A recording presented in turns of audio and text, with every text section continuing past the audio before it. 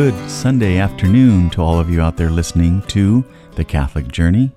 This is Deacon Pat coming to you from South Sacramento, just on the edge of Elk Grove, and the recording studios of The Catholic Journey. Well, can you believe it? We're already into March, and that being said, that means we're just a few days away from Ash Wednesday, and that's the beginning of Lent. For so many of us in the Catholic world, Lent is a time for us to really slow down, purge some things out of our lives, and just truly, really reflect on who we are, internally and externally, who we are in our relationship with God, who we are in our relationships with our spouse and our family and those most close to us, and who we are in respect to how do we present ourselves to those in the world. Well, I wanted to talk a little bit about an article that I read some time ago, and it popped back up again in Church Pop. And what it is, it's a priest warning against the devil's 10 deadliest tricks. And in this article, it really talks about Satan, who is the snake, and that we should never forget that he's a liar and the father of all lies. He's at work in our lives trying to tempt us into sin and to draw us away from God. But he's also at work in the world trying to deceive us and confuse us. He wants us to lose our faith and to turn away from God. And he has many tricks that he shares with his dominions. And remember the St. Michael prayer talks about how the devil and all of his dominions and evil spirits and how they prowl and roam about the world trying to seek the ruin of souls. That's a reality. And I think for many of us, maybe not you listening to this podcast, but for many in the world, they actually seldom think about the devil and evil spirits. And I think that's something that the devil enjoys, because if we're not focused on that there is evil out there, if we're not focused on that there are spirits out there trying to tempt us and to draw us away from God, he has much more power. Because if we're not alerted to that or aware of that, it's so easy to be missed, and especially these subtle temptations and how conniving and sneaky the devil is. Well, the first thing I want to talk about is one of the tricks of the devil is relativism. Relativism is the idea that there is no such thing as truth. The devil doesn't want you to believe in truth, because if there's not truth, then there's also no right or wrong. And if there's no right or wrong, then anything goes. He can tempt you into sin much more easily if he can first get you to believe there is no such thing as sin. Now, how many of you out there have been cognizant of the culture that we live in? And the saying, and whenever my wife hears this, she comes unglued, and I understand why. And she says, the saying that you hear, it's all good. I think that's part of relativism, that there is no right or wrong. There is no truth, that truth lies within the person, and whatever they believe to be true is true. And that's destroying our culture. That's part of relativism. There is black and white. There is truth. There is sin. And I think we need to be cognizant of that. And so maybe we can take a little bit of time and think about, how do we think about the truth in our lives? How do we think about when we're posed with the situations of what often people will say is political correctness, and you need to be tolerant of other people? Well, that tolerant to me is just this flag, this big kind of code word that means it's all good, that you should allow me to believe whatever it is, and I can spread that wherever I want to spread it, and it should affect you, because if I believe it's true, then you need to believe it's true. And that's just hogwash. That makes no sense, because that's not the way that Jesus conducted himself.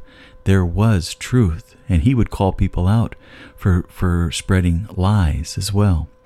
And I think that's something maybe we need to pray about and think about in our own circles of influence. Do we do it in a respectful way, but do we call people out and say, that is not true, that is not truth, that maybe is your perception of truth, but really just because you believe it to be true doesn't mean it's true.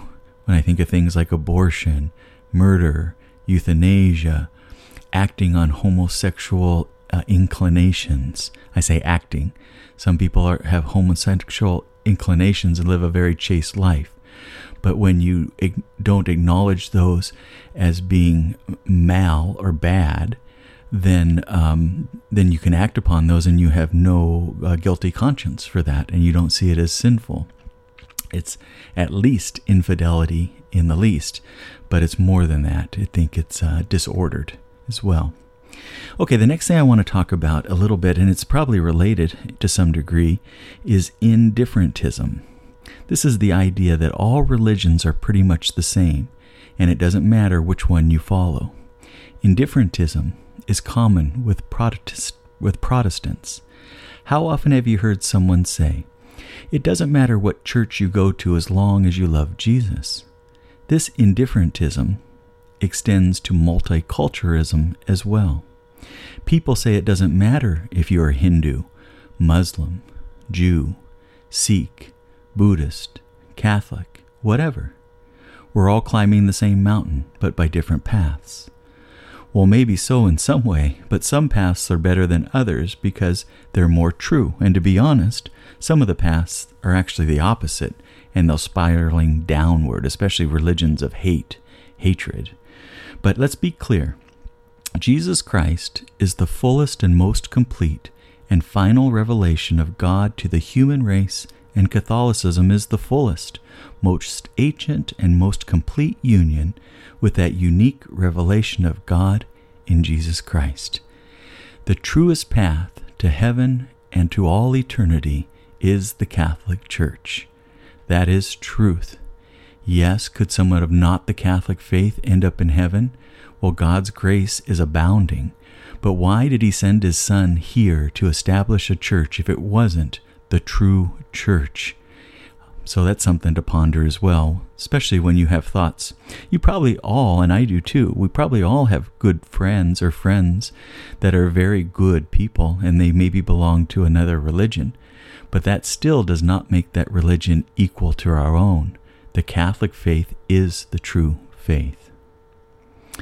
The other thing I'd like to talk about is eclecticism. This is a close cousin to indifferentism. It's the idea that you can mix and match different religions and spiritualities all together, kind of like those places where you make your own ice cream sundae. People think this is possible because they have already subscribed to indifferentism. Think it through. You can't mix up Islam and Christianity or Buddhist spirituality with Catholic prayer. It's not like making your own sundae. It's more like putting ketchup on ice cream or using white paint as coffee creamer. And think about this a little bit. I think we're surrounded with this, and I think we're even surrounded with it within the Catholic Church. How many Catholics do you know that are just crazy about yoga? Yoga, in its essence, is a religion. It has a deep faith that's embedded into yoga. So if they think that they're living this Catholic life, this fervent Catholic life, but spend hours each day meditating on really the elements of yoga as they're doing their physical stretches, those elements and the spirituality of what yoga is based in has nothing to do with Catholicism. So I think we have to beware, and I don't know if you're aware of it or not. You probably are, maybe even more than I am, that yoga has just skyrocketed in popularity, even within the Catholic faith. Well, the fourth thing that I want to share with you is sentimentalism. And this is basing moral choices and belief choices based on emotion rather than eternal truths. It can be good emotion or bad emotion. You get mad at someone or some choice someone has made, so you based your moral or your faith decision on your anger. Or you might feel syrupy and nice about something, so you based your emotional choice on that. Here's an example. Two guys want to get married, and you say, Ronnie and Donnie are such nice guys. Why shouldn't they get married just like everyone else? You're basing your decision on your emotions about Ronnie and Donnie, your desire to be a nice person, and sentimental ideas about weddings and celebrations and big days. We have to be very, very careful about that. Again, we might all know people in our lives that are nice people, but if they want to act on their homosexual inclinations and they want to be married, it does not fall in line with the truth of what marriage actually is. I think we all know as Catholics, the foundation of marriage is to procreate, to have this marital union that's based on the relationship that we have with God, and to have this marital embrace and this marital bliss, and to procreate and therefore further the creation of human beings into this world and form them with a moral conscience and Christian values. That's at the basis of what marriage is. And how can you do that with a homosexual marriage? But I think that's just one example of how people make decisions on their emotions. And I think you see it all the time, especially if you watch the news. And I think the politicians have mastered this in some sense. They will take different issues that are maybe prevalent or prominent in our culture, and they try to mix in individuals, nice people, or difficult circumstances, and they play with our emotions to try to get backing for their agenda and what they want to do. And often they play with our emotions to get their support, and it has nothing really to do based on what's true or just, or what's right or what's wrong. And often they use that tactic to steer us away from actually pondering and thinking about the reality of what's right and wrong. They want our emotions to help make those decisions. Okay, the next thing is utilitarianism. And this is basing moral choices and belief choices only on what seems to be effective, efficient, or economical. Here's an example. Mom's in a rest home. She has dementia. It's expensive to keep her there. The doctors offer to give her an injection so her problems will be over. Do you see where we really have shifted with this kind of a scenario? Because how many people would be in favor of this? How many people are in favor of euthanasia? Because it's not practical anymore. Grandma or mom's getting expensive. She needs more of our time and she needs more of our consideration. And why don't we just rationalize that and say, let's put her out of her misery. I think you might agree that in the last 50 years, I think there's been a progressive attack on really what we see and how we feel and how we recognize the dignity of the elderly. I think the devil has had a strong play in that. And I think this is where this utilitarianism has really grown, because once we're convinced that this human being can't be an active participant in our culture with their work or what they have to offer, we see no utility in them anymore. And that gives us the grounds for making choices to maybe end their life. Choices that aren't really based in morality, or good morality at least, and it's just based on what can we get from that person. And if they can't give what seems to be worthy, then let's get rid of our own burden by having them disappear somehow. And I think we do that with the thoughts of euthanasia. I think we do that when we just shut people away into these care homes. Now, I'm not against care homes, but what is the purpose of the care home? Is it just to get them out of our lives, or are they actually needing the care that a care home can provide, but yet we keep them as an active member of our family and really spend our time and quality time with them, which is very rare, I think. Okay, now we're jumping into incrementalism. And incrementalism, this is just a long word for drip, drip, drip. In other words, the devil doesn't put his plan in place all at once. He takes over brick by brick. It's a little lie, then one little half-truth, then more little lie, and then one more little half-truth. And be clear what he is doing from the start, and don't give in. He will get you to give in to his ways through sentimentalism here. Utilitarian arguments there. Here a little bit of indifferentism. There a bit of relativism. He's working all the time, nibbling away, never sleeping, never at rest. I think a story was once shared with me that the devil, if he came right out with many things and just threw them out there in front of you, as good Christian people, as good Catholic people, we would reject most of them. But he's sneaky, he's sly, he's very stealth-like, and instead of coming out with what he wants you to do, which is really immoral and against God and the commandments, he will work at you. He will really nibble at you. He will set up long kind of plans and these slow progressing scenarios to get you really to break away from Christ without you even knowing that you're doing it. And I think that's why, for many of us, and it's really a foundation of being a Catholic, is that we have our every night evaluation of conscience. Because we need to look at our day, we need to evaluate our actions, we need to separate ourselves from the distractions of the day, think about the encounters that we had in the day, and then also really think about, how was I Christ-like today? Look at where we fell, and then put a plan together on how we can improve our lives. If we do this, and we're cognizant of the big things and the little things in our lives, the devil has a lot less power.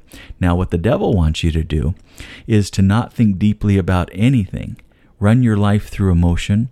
Be so busy and have so many distractions and have so much noise in your life that you can't hear the little whispers of Christ, the little movements of your soul, the soft voice of your conscience talking to you, and have you so busy even up till bedtime that you go to bed and you're exhausted because you've been only getting 4 to 5 hours sleep a night, that when you do put your head down, there's no time for thought or reflection. You just pass out.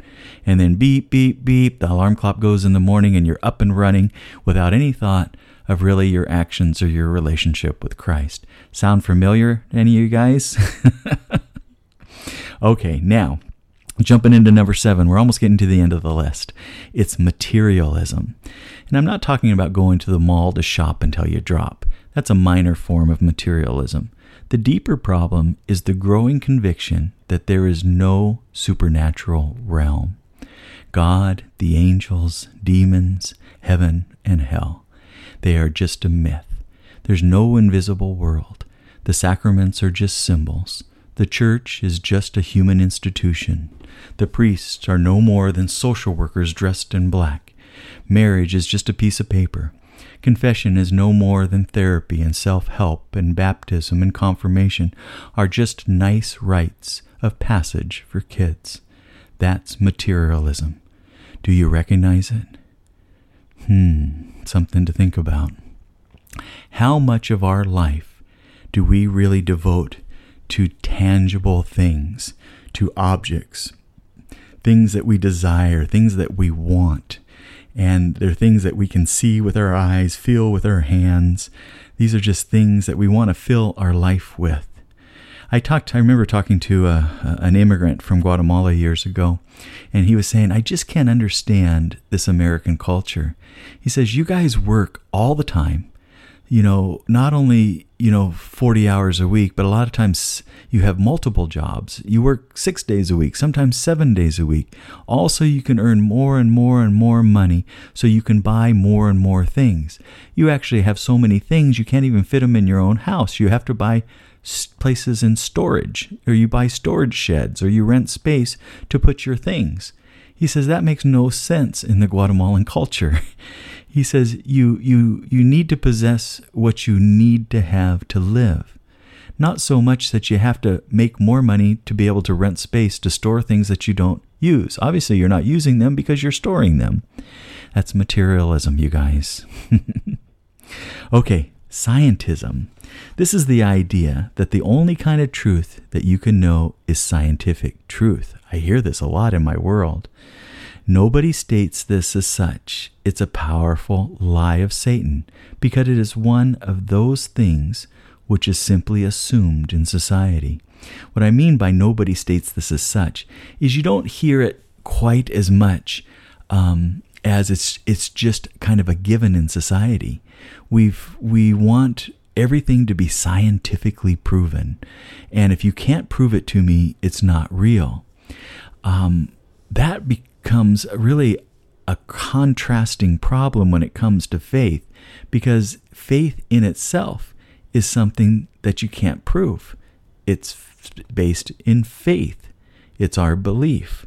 So if you have a society that says that if you can't prove it to me, it does not exist, see how problematic that can be? We have this backwards. God has created a reality, and God is truth in himself. God is the existence of everything within himself. As we discover more through science, it reveals or helps us understand more and more about what God has revealed to us, or what he hasn't yet that we can understand, but science helps us to understand that. But the scientists of today have this backwards. They say, if we can't prove it, it doesn't exist. So it's backwards. There's so much more that is of God that we don't understand, that we don't have the ability yet to, or ever, to prove, because we're not God. But the scientists see themselves as God. If they can't prove it, then it does not exist. See where this is backwards? But that's scientism. It's a huge problem for us. We all know that science has disproved the Bible, right? No, that's wrong. All truth is God's truth, and true science is always the sister of true theology. Scientism is the offshoot of an assumed atheism. There isn't a God. There is just the laws of science. That's all. Spot on and name it. It's obviously incorrect, but it's so prevalent in our society today. Okay, number 9, closing in on number 10, is situational ethics. This is another name for moral relativism. The idea is that nothing is right or wrong except for the intentions and circumstances of the moral choice. If you mean well and the circumstances justify it, then what you've chosen to do is okay.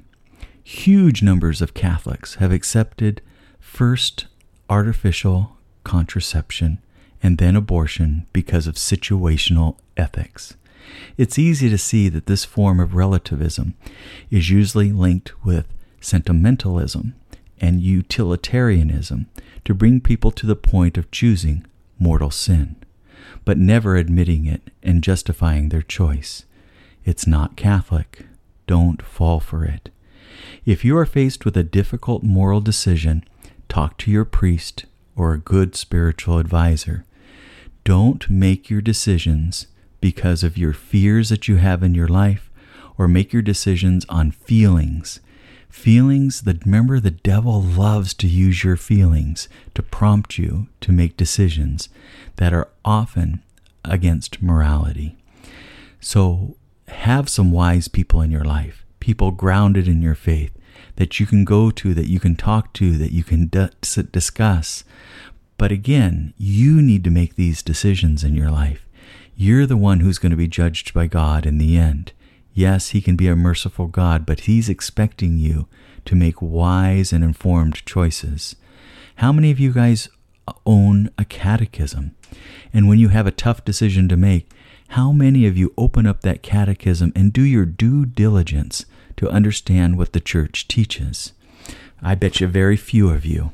I do know some in my life that use the catechism, and they study it and they use it not so much like a book that you'd read from front to back, but more of like an encyclopedia, that when you have a question about something, that you'll open it up, you'll reference it, and you'll know exactly what the church teaches and why it teaches. That's really what the catechism was designed for, at least for layman's use, to have that ready book of answers. Yes, we have the Bible we can go to, but even as a student of the Bible, it can be very confusing, and that's why we have concordances and things to help us with. But the catechism is written in such a way that it's easy to discern really what is at the root of the teaching of the fruit of the church. And we have that available to us. That's a blessing that we have as Catholics. Okay, finally, number 10, universalism. This poison straight from hell is the idea that God is so loving, kind, and merciful that he won't send anyone to hell. In other words, everyone will be saved. Everyone will go to heaven. This not only directly contradicts sacred scripture, but it contradicts all the teachings of the church for the last 2,000 years. It has lulled thousands into the false security that in the end, it doesn't matter what they do and what they choose because they will all make it to heaven at last. Satan loves universalism because he gets to dress up his lie in the clothes of the Father's greatest attribute, the divine mercy. The best way to repudiate this lie is to fear hell. How many of us have an honest and healthy fear of hell, knowing that hell is a reality and that if we don't try to live the best life that we can, and that we try to follow Christ and grow continually in our love of Christ and to serve Christ, and that if we turn away from Christ and we make that decision through our actions that we are not doing what is the will of God in our lives, that we will go to hell for all of eternity. Now think about that. Especially think about that over Lent. God is continually prompting you, giving you urges, giving you small revelations, helping you with grace in your life to understand who and what he's calling you to be. And how are you responding to that? Yes, he wants you to be in heaven, but he also gave you a free will. And with that free will, he will allow you to make choices, even if those choices mean having mortal sin and separating yourself from Christ and God, and really allowing entrance into hell. Okay, that was some heavy stuff, and tried to throw it to you quickly. It's a lot to think about. But anyway, thank you for taking the time.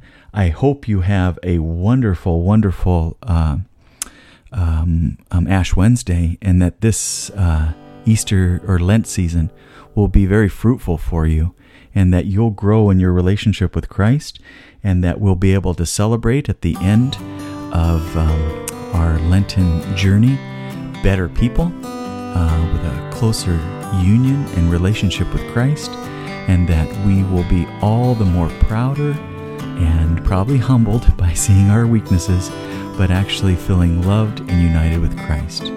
Have a wonderful rest of your Sunday, and I will see you next week. God bless, and may God forever keep you.